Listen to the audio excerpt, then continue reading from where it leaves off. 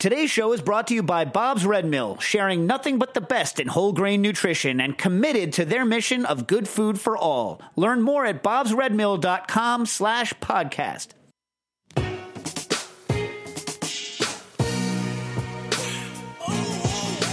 Thank you for listening to Heritage Radio Network. We are a member-supported, nonprofit food radio station. That means that every single thing we do, from broadcasting 35 weekly shows for free, to bringing you exclusive content from sold-out food events across the country, to offering scholarships to high school students, is only possible thanks to the support of our loyal members. And we want you to join the club. Become a member during our 2017 summer drive to get access to sweet swag and pledge your support to the world's only food radio station. Visit heritageradionetwork.org/donate to become a member now.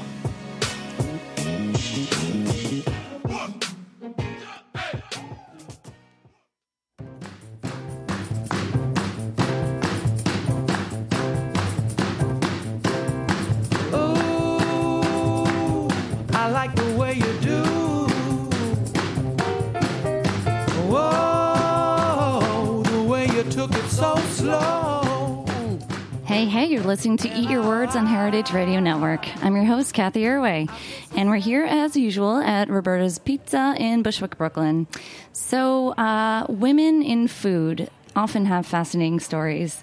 My guest today has written a biography about Julia Child, but for her most recent book, she wanted to delve into the food lives of women who are not known for food.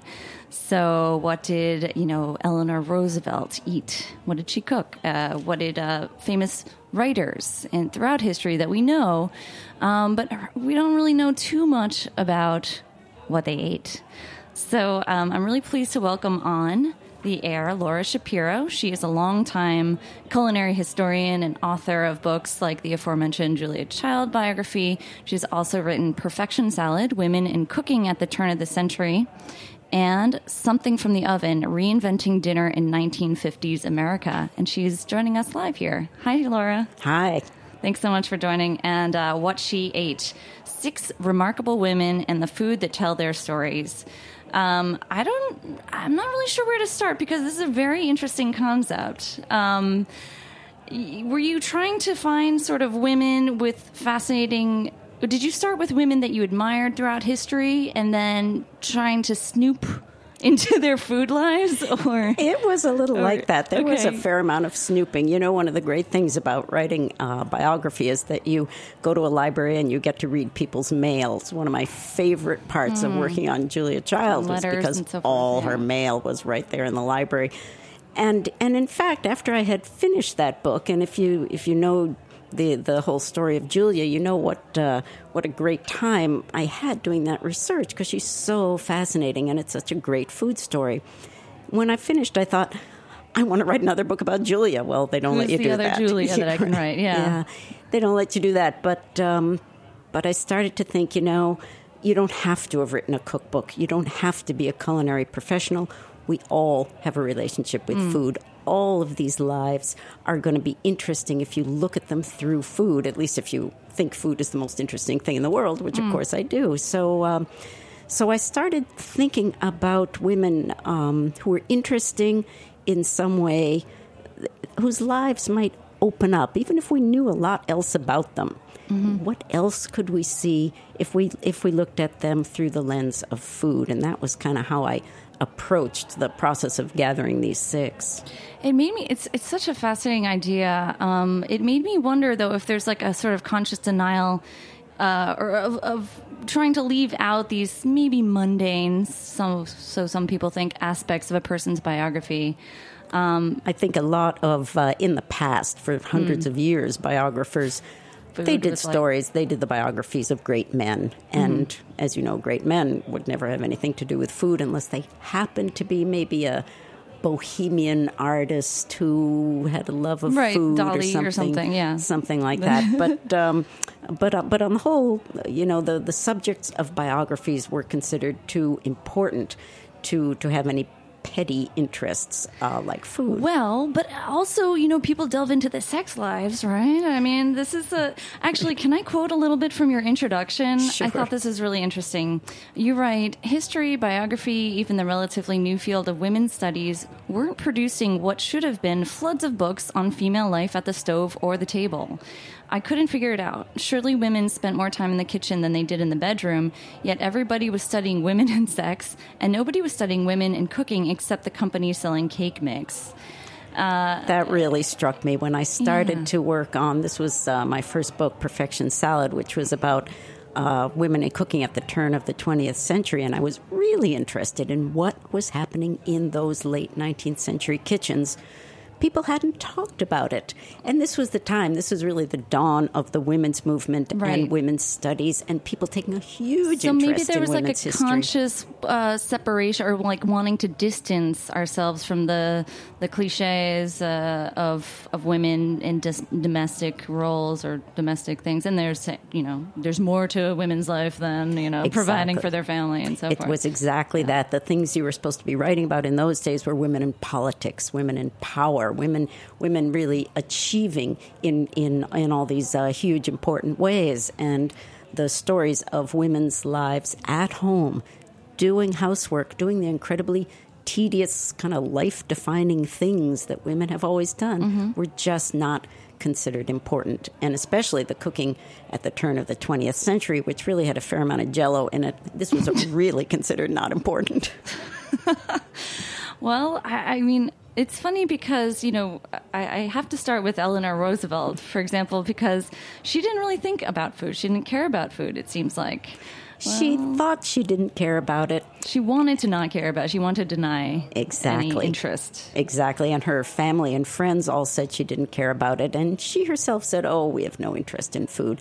And, of course, she had this huge public life. Right. So I'm too important. I got too many bigger fish to fry. Well, she would never have said she was too important for it because she knew that it was central to the lives of most women. And for that reason, she respected it. And actually, there was a time in her life when she took some cooking lessons because she wanted to know what it was like to have a life like that, where you didn't have servants and you were going to have to put a meal on the table. She wanted to understand that kind of living, but she herself always did have servants and didn't have to live that way. So she respected food and cooking, but the idea of, going out for the sheer pleasure of enjoying a wonderful meal, it just kind of wasn't in her worldview, except, as I found doing the research, a lot of that kind of abstemious part of her relationship to food was all tied up with the White House, with being married to FDR, with her marriage,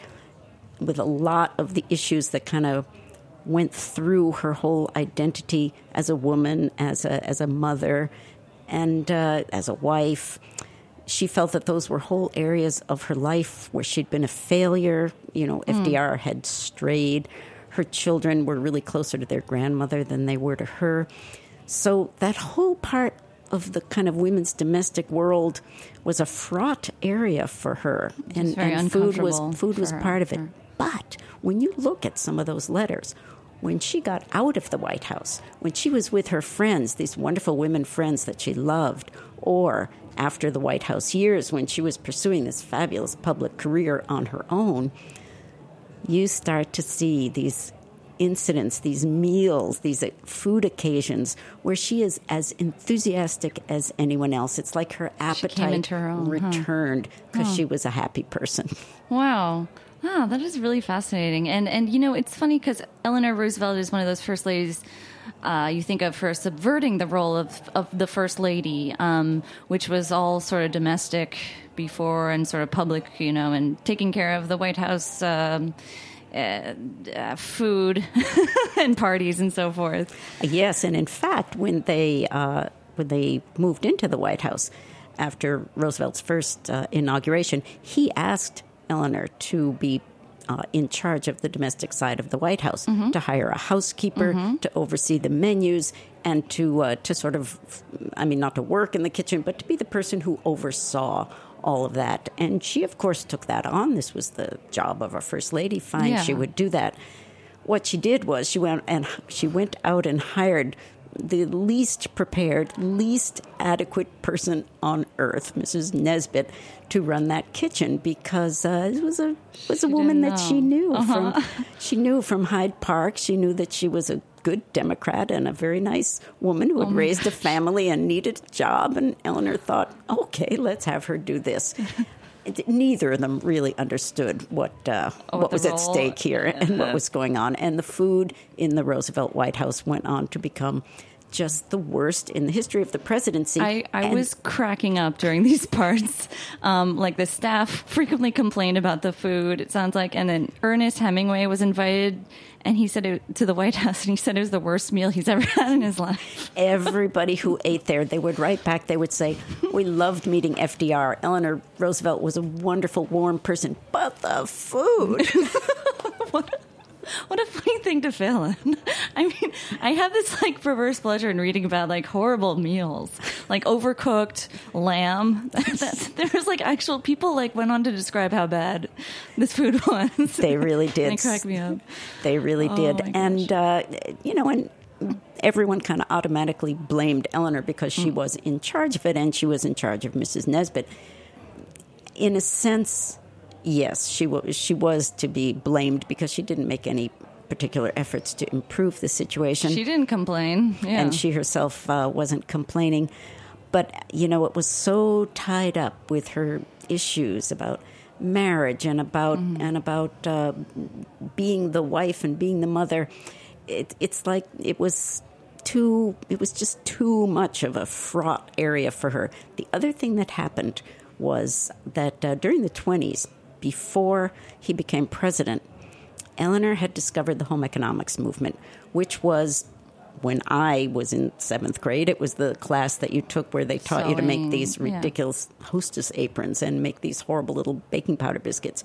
But when it was being generated in the late 19th century, home economics was a real reform movement, or so it hoped to be, for women, a way to raise the level of housekeeping, make it a scientific occupation, to raise like healthier families and have sanitary homes and nutritious cooking. And Eleanor loved all these ideas. It was a way to look at homemaking and domestic life through the lens of kind of business and management and science, things she could get a grip on. She couldn't get a grip on love and good cooking in our happy family. That was beyond her, but she could get a grip on using science and the principles of nutrition to plan a menu. That made sense to her. So when she took over the White House kitchen, she introduced some of that kind of thinking. She wanted Mrs. Nesbitt to apply some of those principles. It didn't exactly happen, but this idea of economical food, and remember, they're doing this in the Depression. They were on a very tight budget, so it was not going to be fancy under any circumstances. Sure.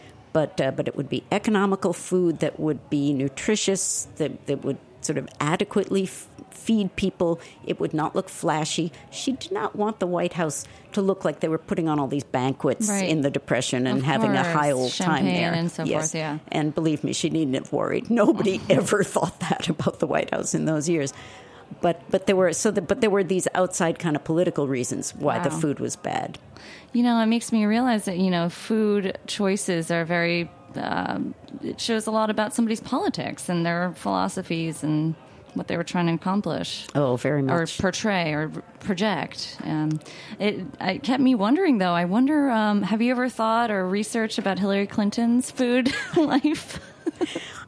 I would have loved to have known what the thinking was. Yeah, or what the thinking was in that kitchen. She had it in her to be just as progressive and kind of revolutionary a first lady as Eleanor Roosevelt had been, but she was under such intense and often antagonistic scrutiny from the press and everybody else that she had to kind of constantly package herself as the good wife, as it were, and she didn't have Eleanor's scope. Eleanor went into those coal mines and traveled and did all those things, and it was a little harder for Hillary. And I think her relation to the kitchen would have expressed some of that. I'm fascinated now to know about every single first lady and their food and also presidents. You know, it says a lot. You see so many contrasts from time to time. And certainly nowadays, you know, people have talked about the difference between Obama and Michelle Obama's White House and Trump's. And, oh, gosh, there's so much to say about that. I know. Well, Michelle Obama actually was the second first lady. Eleanor Roosevelt was the first to sort of think about food as a real statement in the White House. And Michelle Obama was the second. And she really did it. She had the freedom, and also it was in the kind of political air of the time to improve the way Americans were eating and to deal with obesity and these crises we're having. So she poured herself into that effort, and that was quite remarkable. There really have been only 2 first ladies who have taken food seriously like that. Wow. There's so many more fascinating lives throughout this book. So you cover also, just to recap, the lives of Dorothy Wordsworth, the sister of William Wordsworth, who was also a writer in her own right, and Rosa Lewis, an Edwardian era caterer, and she was once known as just the most famous lady chef in all of England. Eva Braun, Hitler's mistress. Barbara Pym, a witty novelist from Britain, post-war Britain, and Helen Gurley Brown, the long-standing editor-in-chief of Cosmopolitan. I mean, such a mixed bag there. A very motley crew, and I've often wondered about having them all sit down together and just kind of pass a bottle around and just see what they all said. I want to ask more about why you chose this group or gathering, if you will, of ladies right after a quick little commercial interlude, and we'll be right back chatting more.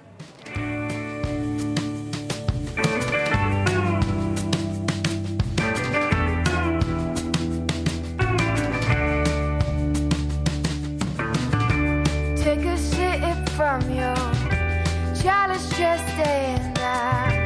Bow my head to you, 'cause kicking myself with beer. Bob's Red Mill has been milling whole grain since 1978. One of the nice things about Bob's Red Mill is it's the only that I know of national supplier that's easily available for lots of interesting, hard-to-get grains and other seed products. So, you know, before Bob's Red Mill became widely available, you couldn't go get something like quinoa very easily, or you couldn't go get spelt easily in small quantities. But now you go to any one of the huge number of stores that carry Bob's Red Mill, and you can get smaller amounts of these really interesting, fun things to play with. Learn more at bobsredmill.com/podcast. Hi, I'm Patrick McAndrew, host of Why Food on Heritage Radio Network, a show about creators, entrepreneurs and visionaries in the food industry and the stories behind their success. Tune in on Thursdays at 2 p.m. to journey through stories marked by triumphs, failures and insights. Support my show and all of Heritage Radio Network's programming. Go to heritageradionetwork.org and click on the beating heart to become a member today.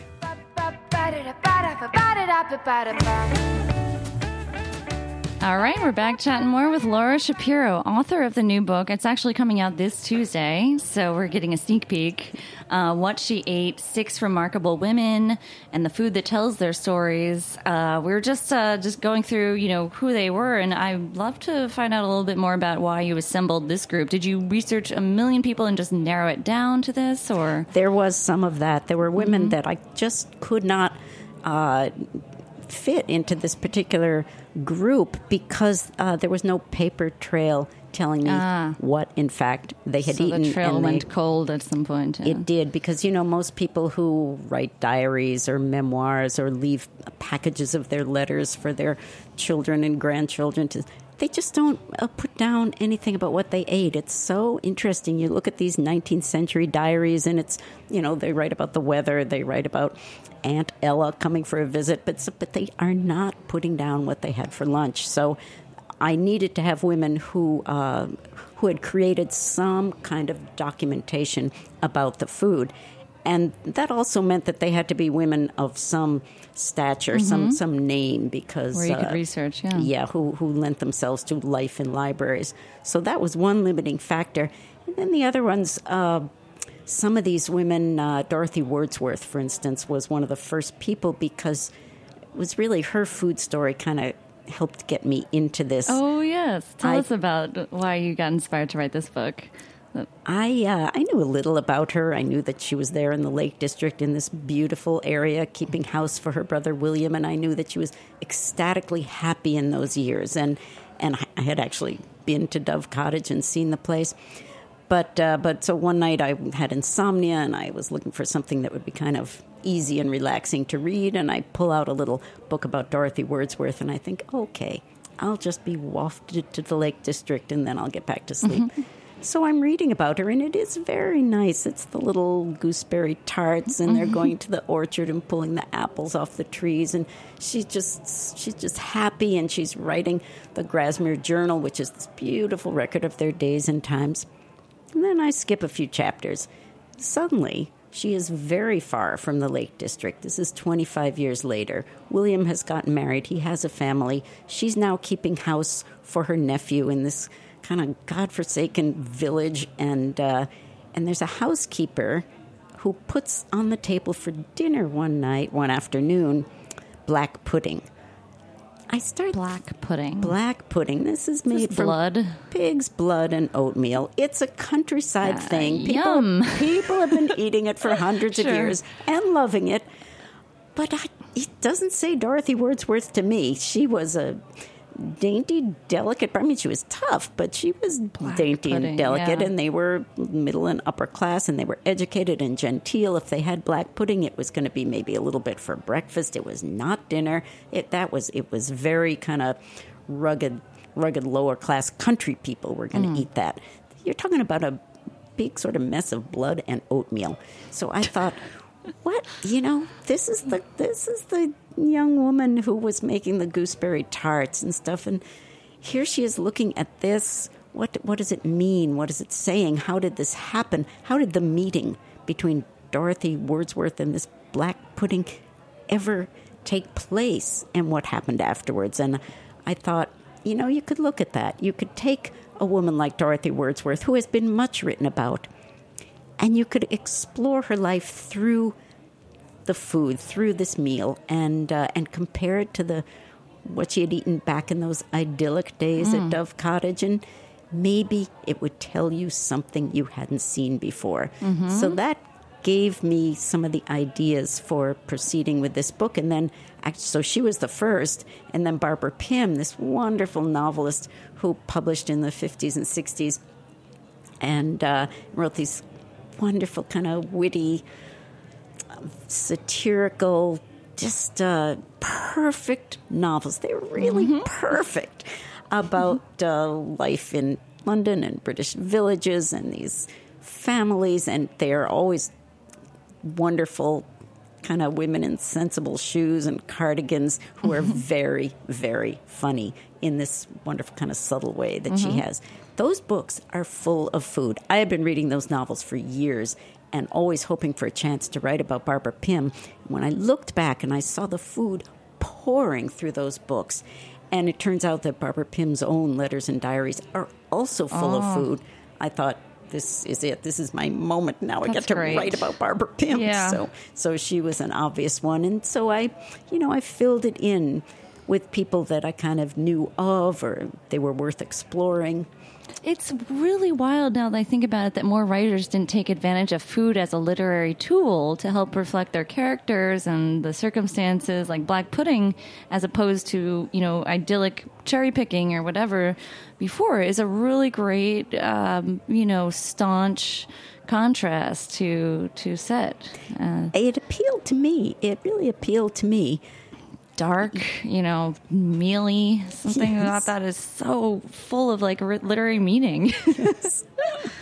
And I think you see more food in fiction than you do in nonfiction and in biography. Sure, but I can't think of any Jane Austen novels that deal with any description of food. Do you? It comes up occasionally. You see it some, and there's a Jane Austen cookbook. There's a Jane Austen everything.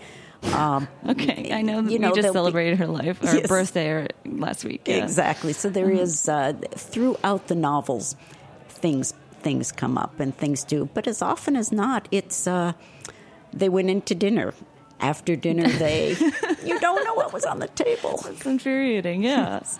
I mean, there's so many meanings that could be drawn from that. Okay, let's talk about Helen Gurley Brown. This is the most recently deceased woman. Is that correct? Or maybe not? Yeah, okay. Yes, she was the one. She lived, into the 21st century. And she was famous in her lifetime for being very glamorous and very, very thin.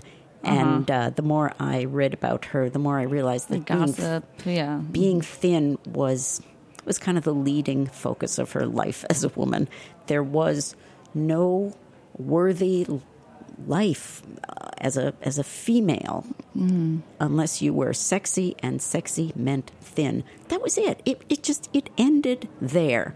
So no matter what your accomplishments were, and to this extent, she was a feminist in that she felt women should do absolutely anything they wanted, and they could achieve the highest, the lowest, anything. It's all fine with her, but you had to catch a man, and the only way to catch a man was to be thin. So that was the package. That's what drove her. Helen Gurley Brown. That's right. Well, okay, you write also that she had almost nothing to eat but diet Jell-O. That's a thing, first of all, adding some diet Jell-O. Okay.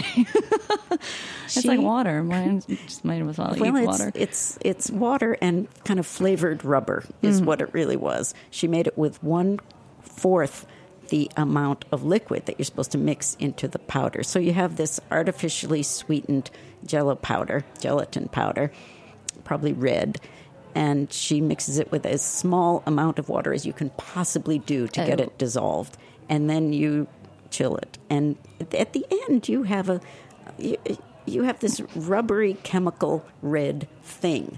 And she devoured that. One package was supposed to serve 4 people. She said, "Are you kidding? 4 people?" She ate the whole thing once a day with fat-free yogurt. And twice on weekends, she allowed herself a double portion of this. What? I mean, you have to be nuts. And she was. Now, let's remember. She lived a long time. She was unbelievably successful, made a fortune of money, spoke all the time as a kind of guru of wisdom and self-actualization for women, even though the message was very contradictory and basically very screwed up. But she was a huge success, certainly by her own standards and by the standards of the world. And her remaking of Cosmopolitan magazine stands to this day as one of the most incredible turnarounds in publishing that has ever happened. It was a kind of stumbling magazine sort of aimed at women. She took over in 2 seconds. They were selling more ads than any women's magazine had ever sold, and it was clearly popular. Cosmopolitan did not have a food section or recipe. She did. She did? Yes, because she wanted to get food and liquor advertising in it, so she needed some stories. But this was hilarious. She had an absolutely unerring eye for everything else in the magazine, the stories about work, the stories about dieting, about fashion, about success, all these, and, relationships. She knew exactly what would be successful in that. She just assigned them, ran them, that was it. Food, she was all over the map. She could never figure out what she could run dieting stories. She was sure of those, but what kind of food stories? It was such a foreign concept to her, and she was so unsure of it and so afraid of it. So she had food stories that would be so, difficult and elaborate. You'd see them in, Saveur Today or something, and then she had stories that were, open a can of this and mix it with a box of that and serve it. All over the place. It was all, the food had no consistent personality in that. Everything else was right on the money. The food was all over the map. Well, certainly in the last few decades, food is such a big part of the social life, and having, a taste for all kinds of food, sophisticated food, international foods is sort of like it's like there's a weight to that. And maybe it wasn't, in her time, but how would you go about, eating just Jell-O when you have all these social engagement to do? She talks about this in one of her later books. She would go to parties and they're, passing around the desserts. I don't know, yeah. They're passing around the desserts and she would pass them around. She would skip it herself, but she would pass them around. She said she used to pour champagne into a potted plant to get it out of her hand. She worked very hard at resisting food, and she was proud of it. Mm-hmm. She was proud that she was so skinny. She was proud that she had what she called this immense discipline, and she thought everybody should live like that. Wow. So everyone's perspective on food says so much. It is really true. Like Briat Severin said, what you eat, tell me what you eat, and I'll tell you who you are. I sure think so. And it's in the telling. It's the way people talk about themselves and food. It's and what they won't tell, too. Oh, yes. Yeah. That's where you have to be a little bit creative. That's why you dug around. Yes. To see what they were hiding. I think this is just fascinating. And we didn't even get to everybody here, but it looks like we're about out of time for today. Definitely check out the other fascinating stories in here. What She Ate by Laura Shapiro. I'm so glad you could join us today. Thank you. Great to be here. Great to be in Brooklyn. All right. And thanks everyone at Heritage Radio. We'll see you next week on Eat Your Words.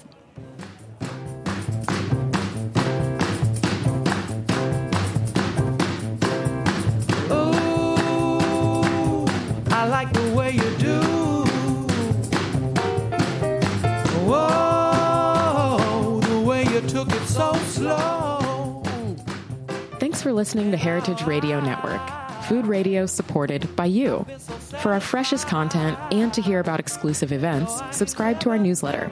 Enter your email at the bottom of our website, heritageradionetwork.org. Connect with us on Facebook, Instagram, and Twitter at heritage_radio. Heritage Radio Network is a nonprofit organization driving conversations to make the world a better, fairer, more delicious place. And we couldn't do it without support from listeners like you. Want to be a part of the food world's most innovative community? Rate the shows you like, tell your friends, and please join our community by becoming a member. Just click on the beating heart at the top right of our homepage. Thanks for listening.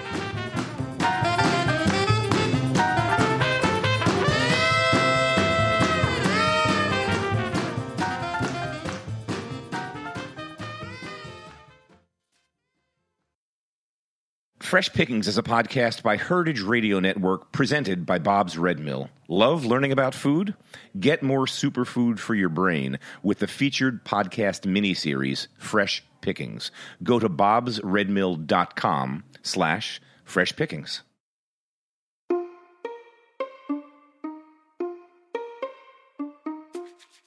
Are you one of the millions of Americans who have trouble digesting gluten, or are you looking to shed a few pounds by shifting towards a low-carb diet? Well, we've got just the answer for you. Almond flour. Made with 100% sweet almonds, it's the perfect alternative to traditional white flours. Alternative flours are sweeping the nation and taking the baking industry by storm. Welcome to Fresh Pickings. I'm your host, Kat Johnson, and today we're looking at one small nut's journey through the mill and how almond flour can transform everything you thought you knew about baking. On this episode, I'll talk to our resident almond flour expert, Cynthia Cherish Malloran, host of the new podcast Wedding Cake here on HRN. She'll talk about the nutritional benefits of almond flour and how the grain is processed. Then I'll invite Eli Sussman, host of The Line and co-owner and chef of Semesa, to teach us his recipe for almond cake using Bob's Red Mill's almond flour. So stay tuned.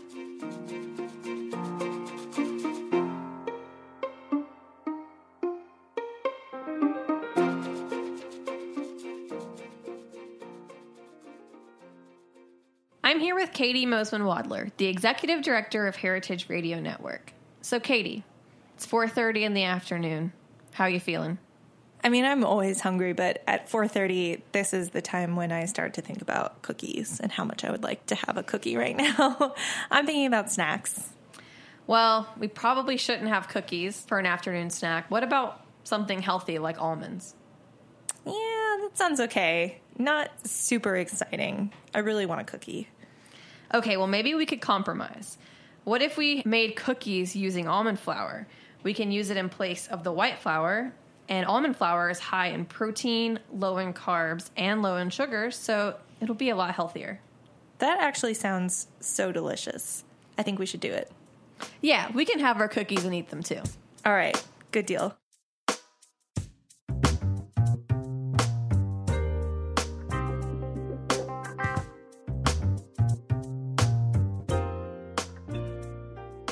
And now let's hear about the origins of almond flour and the benefits of using it from our very own expert, Cynthia Cherish Malloran, aka DJ Cherish the Love. Cynthia is the host of our new show on HRN, Wedding Cake, and she's also a killer DJ and even an ordained minister. So let's start from the beginning. Where does the magical nut, the almond, come from? Hey, so the almond is native to an area stretching from the northern Indian subcontinent westwards to Syria, Israel, and Turkey. It was spread by humans in ancient times along the shores of the Mediterranean into northern Africa and southern Europe, and more recently transported to other parts of the world, notably California. California, always gets the best stuff. Mm-hmm. So, Cynthia, I've heard a rumor that almonds aren't actually nuts. Is that true? That is absolutely right, Kat. The almond seed or fruit is not a true nut, but a drupe. The almond is actually the seed of the fruit that grows on almond trees, a medium-sized tree that bears fragrant pink and white flowers. And like its cousins, peach, cherry, and apricot trees, the almond tree bears fruit with stone-like seeds or pits within. The seed of the almond fruit is what we refer to as the almond nut. So could you eat the fruit that the almond grows in? No, you really can't. And when I was a kid, I went to visit an almond orchard, and I remembered picking what I thought was an apple off of the tree, bit into it, pretty awful, threw it out, grabbed another, quote, apple, bit into it, and my cousin said, "That's not an apple, that's an almond." And he broke open the, quote, apple, and there it was. One almond. So I know that almonds are very healthy. What about the health benefits of almonds? Well, I'm glad you asked, because there is a plethora of great health benefits in almonds. More than 65% of the fat in almond flour is monounsaturated, which is excellent for maintaining healthy cholesterol levels and good overall heart health, which we all love. Additionally, scientists find that almond consumption can reduce the risk of coronary heart disease by keeping blood vessels healthy. Almonds also help manage post-meal blood glucose levels, the presence of insulin in the blood, and oxidative damage, and they raise antioxidant levels in the blood after a meal. I had no idea that they did all those things. So maybe they should say an almond a day keeps the doctor away. Yeah, maybe closer to a handful of almonds, but yes, they do have incredible benefits. It sounds like these fruits, have a lot more than meets the eye. Anything else we should know? Yes, plenty. Almonds are notoriously healthy nuts, providing a good amount of manganese and vitamin E, as well as a healthy serving of monounsaturated fats in each quarter cup serving. Because not only do almonds have a healthy boost of protein, they are also very low in carbohydrates and inherently gluten-free, which I love. So when they're ground into a flour, they add moistness and a rich, nutty taste to baked goods. And I'm going to be making a couple of almond flour gluten-free cakes on my show, Wedding Cake, this season. That's awesome. Well, thanks so much for all of this great info, Cynthia. You're welcome.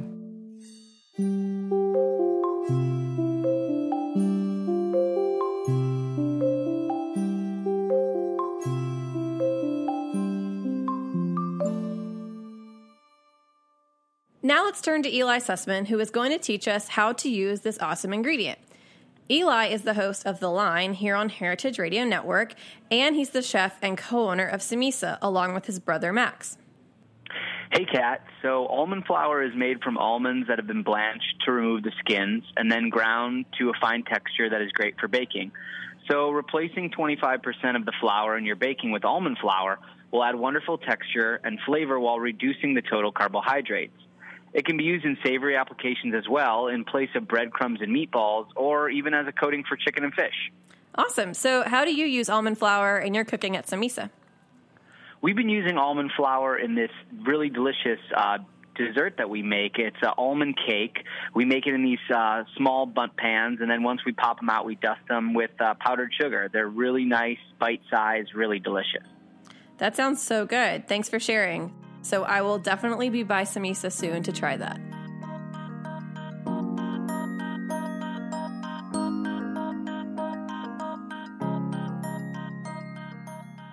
Thanks to Cynthia for schooling me on almonds, and to Eli for sharing his tips on using almond flour.